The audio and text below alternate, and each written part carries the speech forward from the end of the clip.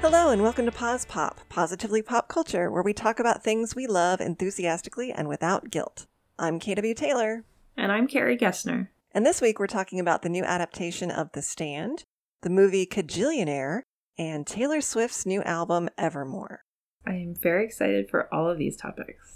Yes, but you watched this movie. I've never heard of this movie, Kajillionaire. Let's start with that because the title is really funny. Sure, yeah. It was weird because the only reason I know about it is the trailer was a promoted tweet on Twitter over the summer. And I was like, that looks really strange. So it's written and directed by Miranda July. And it stars Evan Rachel Wood, Gina Rodriguez, Richard Jenkins, and Deborah Winger. Okay, so when the trailer popped up, I watched it because I like Evan Rachel Wood, and it was just so strange, and I couldn't really discern the plot at all. I really had no idea what to expect going into it. Mm-hmm. The thing that struck me is that Evan Rachel Wood uses a deeper voice in this movie than her regular voice. Oh, weird. Yeah, which is very strange. And I read something about how it's actually closer to her real voice, and she artificially speaks a little bit higher than she normally does. I don't know. It was kind of strange. So her character's name is Old Dolio. And there's a reason for that, but I won't tell you because it's when you find out in the film, it's just so bizarre. And the whole movie is bizarre, but it's also really touching. Like, I didn't expect it to be that touching. Oh. So Evan Rachel Wood's character, Old Dolio, and her parents, Richard Jenkins and Deborah Winger, are grifters, like small time. They live out in LA, and they do things like have 100 email addresses to enter the same contest to see if they win. And Old Dolio goes to like a parenting class for one of their neighbors for like $20. So they do like very small time things. And they're behind on rent, and their landlord gives them an ultimatum, like, have it in 2 weeks or else we'll kick you out. So they come up with this plan. Old Dolio comes up with this plan because they need $1,500. And I don't know if this is true, but I guess luggage insurance when you fly is like $1,575 is the most you can get back for insurance. So they come up with this plan where they all fly to New York on tickets that they won in one of their email addresses.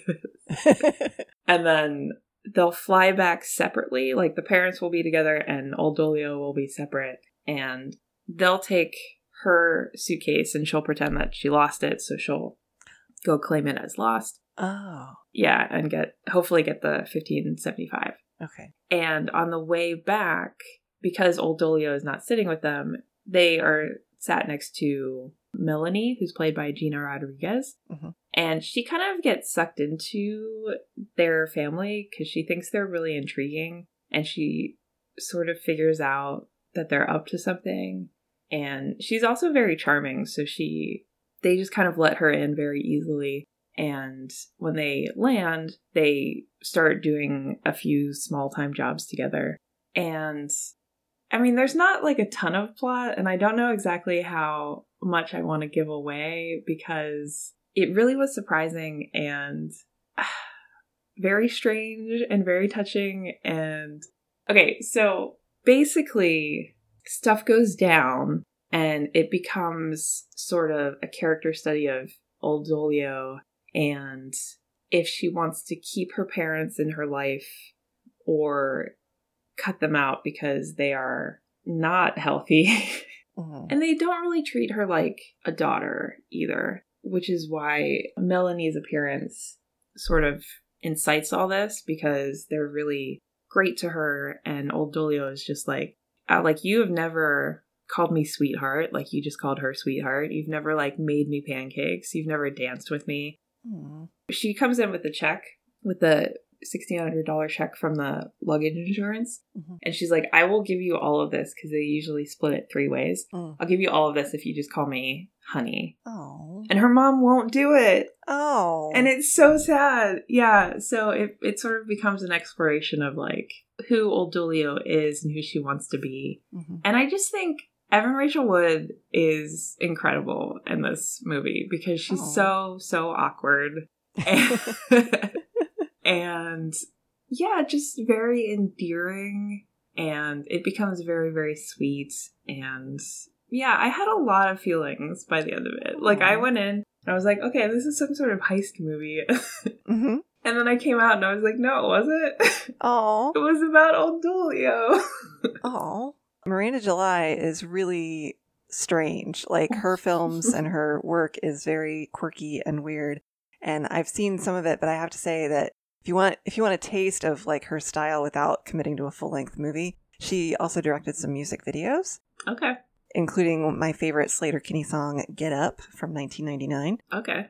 Which is extremely feminist in really subtle ways. So I think you might enjoy that as a song, but also like the way July interprets the song. So nice. Yeah, I will definitely look that up. That seems great. It's very strange. It's a very strange movie.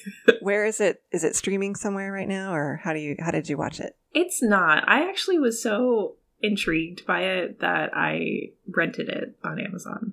Oh, okay. Yeah. Cool. So it's not currently streaming, but it is available to rent if you want to spend a couple bucks. Cool. This sounds kind of up my alley in terms of quirkiness. I also really like Deborah Winger, and she doesn't appear in a lot of stuff. So anytime she can come out of semi-retirement, I think that's good. Yeah, cool. She was interesting. Actually, when I watched this movie, at the end of it, I was like, yeah, KW would like this. So I hope you do like it. Cool. It sounds fun. But you have been watching The Stand, the new adaptation of that. Yes. I know that you love Stephen King, and you've read the book and you've watched the older series. So tell us all your thoughts on that.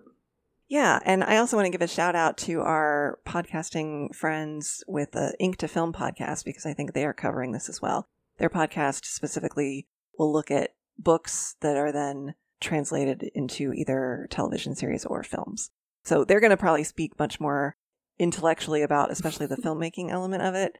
So check out, if you're interested in The Stand, if you like Stephen King, check out the episode of Ink to Film that is on this too. But just kind of as a brief sketch, yeah, I read the book in the 90s. It is a commitment. This book was written in the late 70s, and it is in its unedited edition, because there's 2 editions, but in its expanded author's preferred edition, it's well over 1,000 pages long. And I think it took me like 3 to 6 months to read it, if I remember. It's been a really long time since I first read it. So I know it was several months, and I remember feeling like I was living in the book. Like, it was that much. And I think with a book that long, even though it's been so long since I read it, I remember quite a bit of it, because you're just in that world. When you're committing to a book of that length and you're reading it pretty constantly as your only sort of, aside from school reading, it just kind of permeates your psyche for a while. So I remember quite a bit of the book, but it was adapted into a miniseries the first time in 1994. And that's the one that I, really felt was sort of the definitive edition. But with a book that long, a miniseries, if you're trying to do a very faithful adaptation, which that was, but it was very, with a miniseries trying to adapt a book that long, it was by necessity very condensed and abridged. Mm-hmm. The 2020 miniseries is less so, but the problem with that is that it ends up sort of feeling a little bit slower. It's a little bit longer than the 94 version. And there are some details that are adjusted. My understanding is that the last episode is actually going to be new material that King wrote specifically for this version. So that's going to end up being a surprise. It's being released weekly, so I can't binge it. So I'm currently at the point where I've watched some of it, but not all of it. But the premise of this, I don't know how much you know about this or how much our listeners know, but basically this novel is very sort of appropriate for today, because it hinges on the fact that there is a worldwide pandemic that kills, it's the reverse of COVID. It essentially kills the opposite percentage of people. So most people who get this disease that they've called Captain Trips, which is why some people refer to COVID as Captain Trips. And I don't remember the derivation of that. They don't actually go into that in this version of the miniseries. But basically, so you're left with 1% to 2% of the population still alive rather than the opposite. So it's very, and death is pretty quick. It presents like a cold, but then you start getting swollen neck glands and you basically just abruptly die very quickly upon contract. Terrifying. Yes. Why would anyone be watching this right now? Well, they filmed all this and planned it before that ever happened. So it's kind of like there was an Amazon Prime series called Utopia that was about a pandemic, and that was all finished before COVID. So they still released it, and I watched it. But that was actually canceled after one season, and I feel like it was because of current events. Yeah. But anyway, so this disease kills most of the population, and what we're left with is following several characters who have survived due to just apparent natural immunity.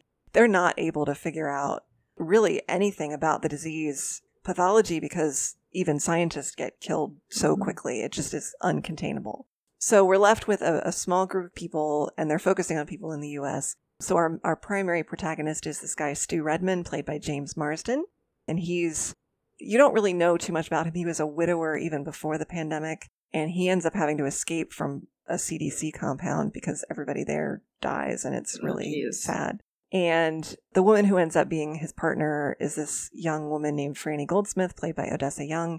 And she had gotten pregnant by her boyfriend who dies of the disease before the pandemic hit. So he dies of that, and she's early in a pregnancy. Oh my gosh. And that's very sad. But a person in her hometown ends up surviving named Harold Lauder, played by Owen Teague. And he's a little bit younger than her. And in fact, she had been his babysitter, and he is in love with her. But when she meets Stu, she kind of goes off with him, and Harold is very bitter about that. There's a couple other sort of secondary characters, but those are sort of some of the core. And we've got two figures of different goodness and badness embodied by this guy named Randall Flagg, played by Alexander Skarsgård, because you have to have a Skarsgård playing a villain in a Stephen King TV show. That's just a rule. But Randall Flagg is kind of he's become a sort of breakout character in The Stand, but also other Stephen King media. He makes little guest appearances, and he's a very mysterious figure who seems to be either quasi or completely immortal, and he has some special powers, including possibly levitation. He seems to be able to enter people's dreams. He has powers of extreme persuasion. It's not clear if he's entirely human. But he's very evil, but he's very charming. And Skarsgård definitely sort of is a similar figure to if people liked him in True Blood, playing Eric Northman. Eric is certainly a better character, but he was still a vampire, and so not necessarily a classic good guy. But Randall Flagg is certainly more evil.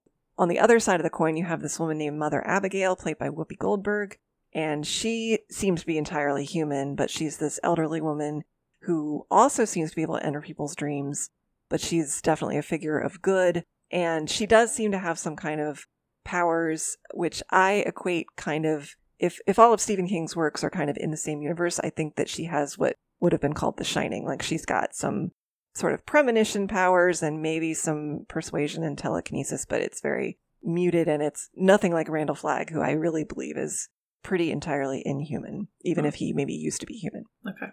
And so people have dreams as they're sort of trying to figure out what to do in light of the pandemic. Some people have dreams of Mother Abigail, and they're being compelled to go to Colorado. And some people have dreams of Randall Flagg, and they're being compelled to go to Las Vegas. And people determine pretty early on that they can't stay in big cities because so many people died just in their own homes that it's not safe or pleasant to stay around so many unburied dead bodies. Yeah, this is grim. There's a guy, Larry Underwood, who before the pandemic, he had been a rock musician. So Larry and this woman, Rita, meet in New York City. Rita's played by Heather Graham. And they stay in New York for a little bit, but they realize, nope, this is already starting to smell bad and be bad. So we've got to leave. So part of the journey is just people realizing they need to get somewhere more controllable where they can build a new community. It's very much like The Walking Dead and Fear the Walking Dead in that regard, in that they want to find a place they can sort of hole up and control and clean up and get the power back on and stuff. But unlike that, they don't have to worry about zombies, but they do have to worry about evil, bad people they meet on the road. And there's some scenes like that. But eventually they all congregate in Colorado and start to form a sort of safe community. But they realize pretty quickly that there's this guy in Vegas who is creating the opposite sort of community that's dangerous and possibly a threat. So part of the conflict is the people in Mother Abigail's community needed to decide how to deal with the Vegas community. And when we finally see the Vegas community, we see how exploitative and dangerous and creepy and terrible it is. Okay. And their need to, it's a struggle for the spirit of what's left of humanity. Mm-hmm. And the title refers to the fact that, good versus evil is always going to be the ultimate standoff and battle. Mm-hmm. And no matter what state society is in, it's kind of going to be this perpetuating cycle. Interesting. So, yeah, I mean, it's got some really interesting philosophical things to say. It's beautifully shot. Some of the things I find that I don't like it as much as I had hoped I would. Okay. And normally we try to talk about stuff that we're really, really enjoying. And I was really, really enjoying it for a while. And then after a point, I realized that it's making some choices that are causing it to be more confusing than it needs to be. Okay. The book kind of jumps around in time just a little bit, but it's mostly linear in terms of you're in that book so long that it's not that hard to understand. It's pretty straightforward. The 94 miniseries version was taking much more of a linear approach. And this version is doing a lot of flashbacks, flash sideways, flash all over the place. And I don't know that it's as effective. And I think if you're not familiar with the source material, it's not probably the best introduction to it. Okay. That's good to know. Yeah. So I feel like if people don't want to commit to the 1,000-some page tome, that an actual better entry into this world is the 94 miniseries, even if it's a little cheesy. But that would be a good entry into maybe getting into the book. And then this version, it's fine and it's well acted, but I think it is confusing. Okay. So, yeah. Good to know. Yeah. There's some really good, random guest stars in it too. J.K. Simmons shows up as a general who tries to help Stu escape from the CDC. And he's just always good, whatever he's in. And Heather Graham's role is just a guest star, and she's very good. Okay. And the main actors are really good. The only thing I will say is that in terms of casting, James Marsden is in his late 40s, and the girl playing Franny is 22, and they both look their age, but maybe even more extremely younger and older. Because James Marsden, I could place him anywhere between 40 and 50, and he looks it. And Odessa Young looks like she's about 18, even though she's 22. And they're supposed to be a couple, and the people playing those roles in the other version were not nearly so far apart in age. And it's throwing me out a bit whenever they show them together romantically. I'm like, oh. Yeah, that's strange. Yeah, he could be her dad very easily. So, and I realize there's almost no one left on the planet. So, you know what? They could, it's not that big of a deal, but it's also visually as the viewer, it's grossing me out to be honest. Yeah. So, what channel is this on, or what service? Yes, this is streaming on CBS All Access. Okay. And it started back in mid-December, and they've just got a little bit more to go. They are releasing it weekly. So I think there's going to be 9 episodes, and the last episode will air, or stream rather, February 11th. Okay. Yep. So CBS All Access. And be warned, it's pretty... There's moments of violence that are kind of upsetting, but other than some language, it's really, I would say this is definitely oriented toward teens and up, but it's not airing on the regular over-the-air CBS, and I think just because it's so dark. Mm. But honestly, I find this one of the more ultimately hopeful and definitely more fantasy than horror, for sure. Okay. Yep. Yeah, I didn't realize that. I should have, because it's Stephen King, but I just sort of thought it was a straight post-apocalyptic thing. I didn't realize there were the fantastical elements to it. Yeah, there are. Yeah. And this is for sure within his more fantasy-oriented work, kind of like the Dark Tower series, which they all have a little bit of horror elements in them, but it's definitely more what I would call dark fantasy. Okay. And I almost prefer his work that's like that. I think it's a little bit more interesting and less gruesome, but still very, very character-driven like all his work. And that's why I like him more, because he's a good character writer, more so than the actual genres that he writes. Cool. I think if you wanted to check this out, you should try the older version. Okay. Plus, because it's shorter, so it's less of a commitment. Okay. And I that's probably still available on DVD or something. So if you're curious, check that out. I am curious because I looked it up and Molly Ringwald is in it.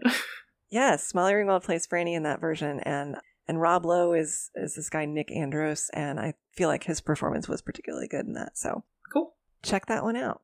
I will try to do that. Yeah. Cool. But you've been very excited about your girl T Swizzle. That is correct. Yes, I will take every opportunity possible to talk about T Swift on this podcast. Cool. Okay, so she came out with a new album, which is absolutely wild to me that she is just spending quarantine being at her most creative. I think that's wonderful. Yes. But it's called Evermore. It came out in December. Fun story that has nothing to do with Taylor Swift, really. But my sister had a baby in December. Aww. And the day before, so this was like a surprise album drop. Uh-huh. The baby was not a surprise. And and like on Thursday, the 10th, I think, my sister was like close to being in labor. She was like, I might go to the hospital today. We might go in labor. Just FYI. Mm-hmm. And I texted my friend and I was like, how terrible is it that I want the baby to be born not today, but tomorrow, so that he will share a birthday with Taylor Swift's album? That's kind of terrible. I know. But I mean, it's not up to me, but he did wait, and he was born on the same day. Oh. So I jokingly call him, I don't think my sister knows this, I jokingly call him Noah William Taylor Swift Evermore. Anyway, so I have been spending a lot of time listening to this album, and you have recently listened to it a little bit, so do you just want to chat about it? What are your first impressions? It's very similar to Folklore. I liked Folklore a little bit more because I did feel neither of these albums have bops. I'm sorry. I know. But I feel like Rachel would disagree with that. Well, she might, but we'll have to have Rachel on to talk about how we quantify bops in music. But I feel like it definitely is a good companion album, and in terms of being that wintry, cozy, drinking coffee by the fire, it's like right up there. And I feel like this one is more introspective and has less of the obvious character pieces than Folklore. Okay. I don't want to just continually compare it to Folklore, so I'll try That's okay. I mean, it is sort of a companion album, so I think that's fair. Yeah. I think if you liked Folklore, you will like this, and vice versa, but maybe for different reasons once you get more into both of them. So that's my basic first impression. What is I know you've listened to it much more than I have, so what is your impression right now? My impression right now is that I like it more than Folklore, which I think is interesting, that it's the opposite. Yeah. And I think half of it is because I actually like the songs more, but the other half is probably just that it's the shiny new thing, you know? Yep. Oh, so my first, I think, I don't actually remember how I really felt about Folklore the first time. I think I didn't really know what to expect.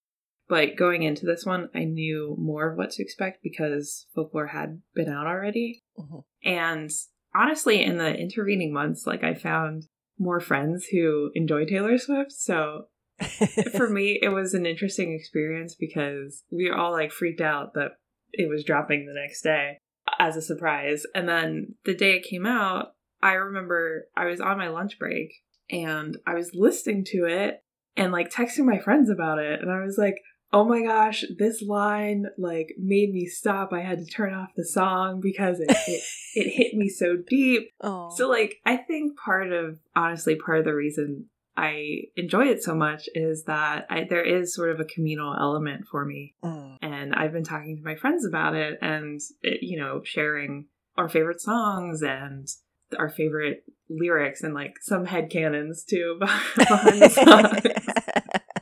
Like my friend Erin and I have talked a lot about No Body, No Crime. Mm-hmm. And that's one of my favorite songs. I think it's Rachel's favorite song last we checked. but it's a revenge murder song, I guess. It's got country roots, and I like that one. It's her collaboration with Haim, and I really like them, and I feel like their style fits that. Like, they do that kind of like rock, folk, country, like alt rock mix, and I dig that a lot. I should get more into them. Yeah, me too, actually. Their voices are so pretty on that, so yeah, that one's really fun. Yeah, I think they are used to great effect in that song. So what are some of your favorite songs? I like that one a lot. I like Willow. Champagne Problems, I was initially like, this is sort of dorky and awkward. No, just the title and the metaphor of Champagne Problems. But it's actually a really pretty song, and I like the sort of like thoughts behind it. So I Willow and Champagne Problems, I actually sort of grew on me. 'Tis the Damn Season is really good too. I feel like that's going to become sort of an anti-holiday song in the But long story short, like, I was kind of, the first time I was listening to this, I was kind of like, sort of had it on the background to sort of get into it. And then that one came on and I was like, whoa, I need to pause this and like put a little like on my Spotify. Oh, cool. Like, for some reason, because I love when she sings about people who have been mean to her for some reason, like groups of frenemies or actual haters or something.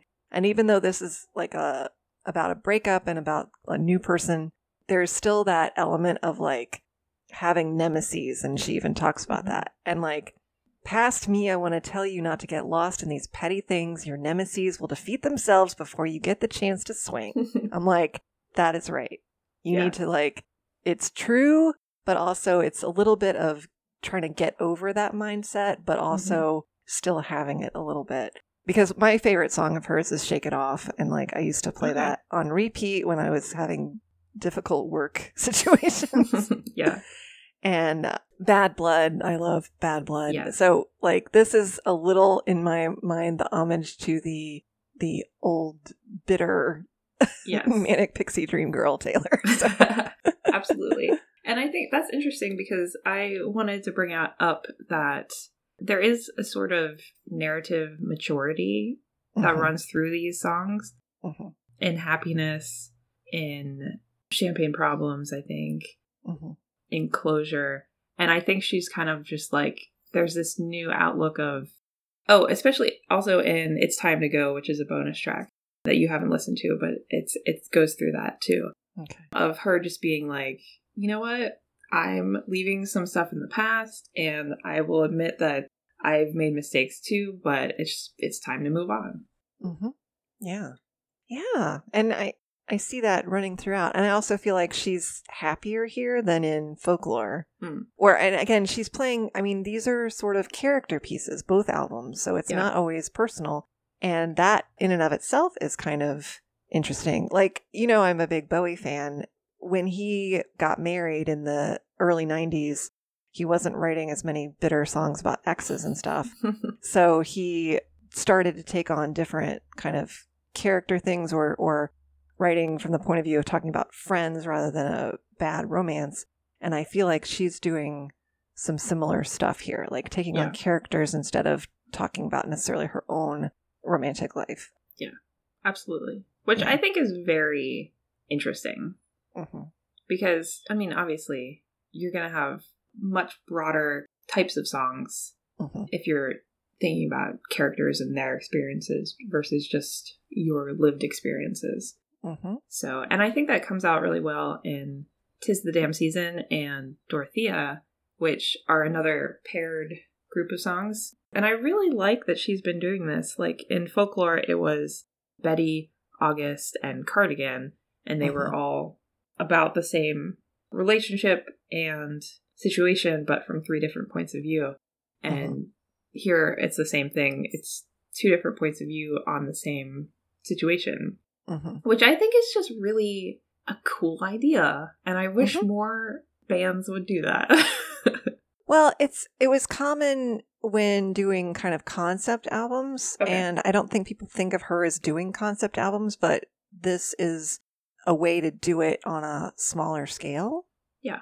So yeah, I mean, like bands like Pink Floyd and Bowie and like Angels and Airwaves, which are not as famous, but they're all kind of weirder artists and in rock, and I think people kind of expect things like that from bands like that, The Who, etc. But see, there are other artists in different genres that do concept albums, but sometimes they don't even make it super obvious. Like Janet Jackson did a concept album, but people don't really think about it that way because it was all very subtle. So I think this is her dipping her toe into that, which can be really cool from a songwriting perspective. The other thing is I feel like she's growing, like she's always been almost better as a songwriter than a performer, but I think she's growing even as a lyricist to a point that is, I mean, she's singing, but it's poetry. So I think people should really look at her later work as being basically sung poetry. I agree.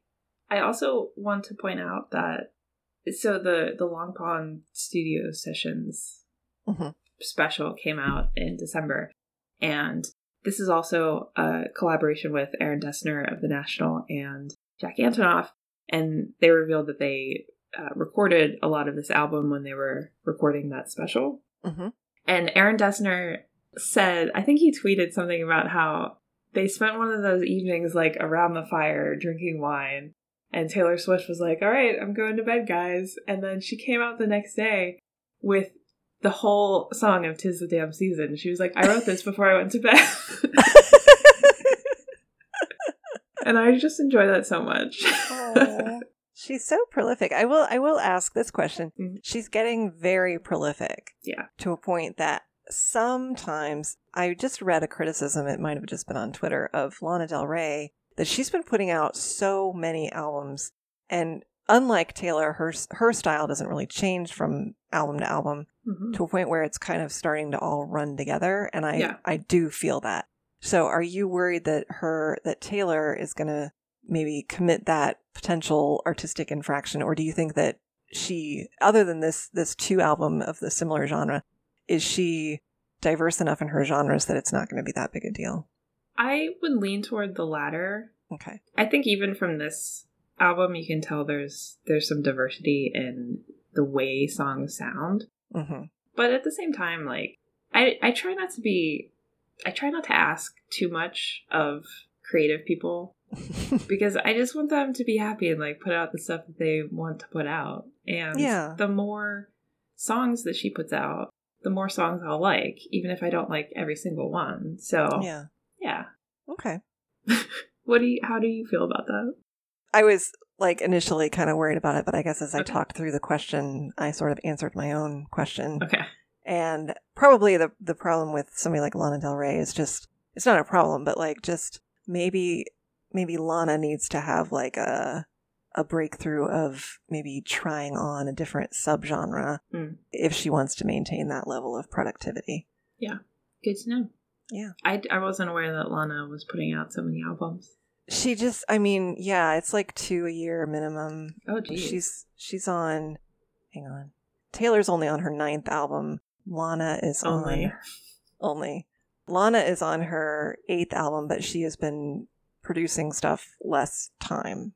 So, yeah, it's like 1 and 2 a year, which is still like not crazy, but you know. Yeah. I think these musicians in quarantine, I mean, being in the studio is, as long as you create a bubble and are super careful, it is one of the art forms that you can actually get done in quarantine. Yeah. So it's understandable that these musicians would, do that, especially soloists, because you probably don't need as much personnel. So, if we're benefiting from it now, maybe they'll slow down when things are opened back up. Yeah, you know what? I'm very happy for them, and they're keeping us entertained during quarantine. But it does bring up a question. Do you think, since this doesn't seem like it will go away anytime soon, do you think Taylor Swift will come out with a 3rd quarantine album? Probably.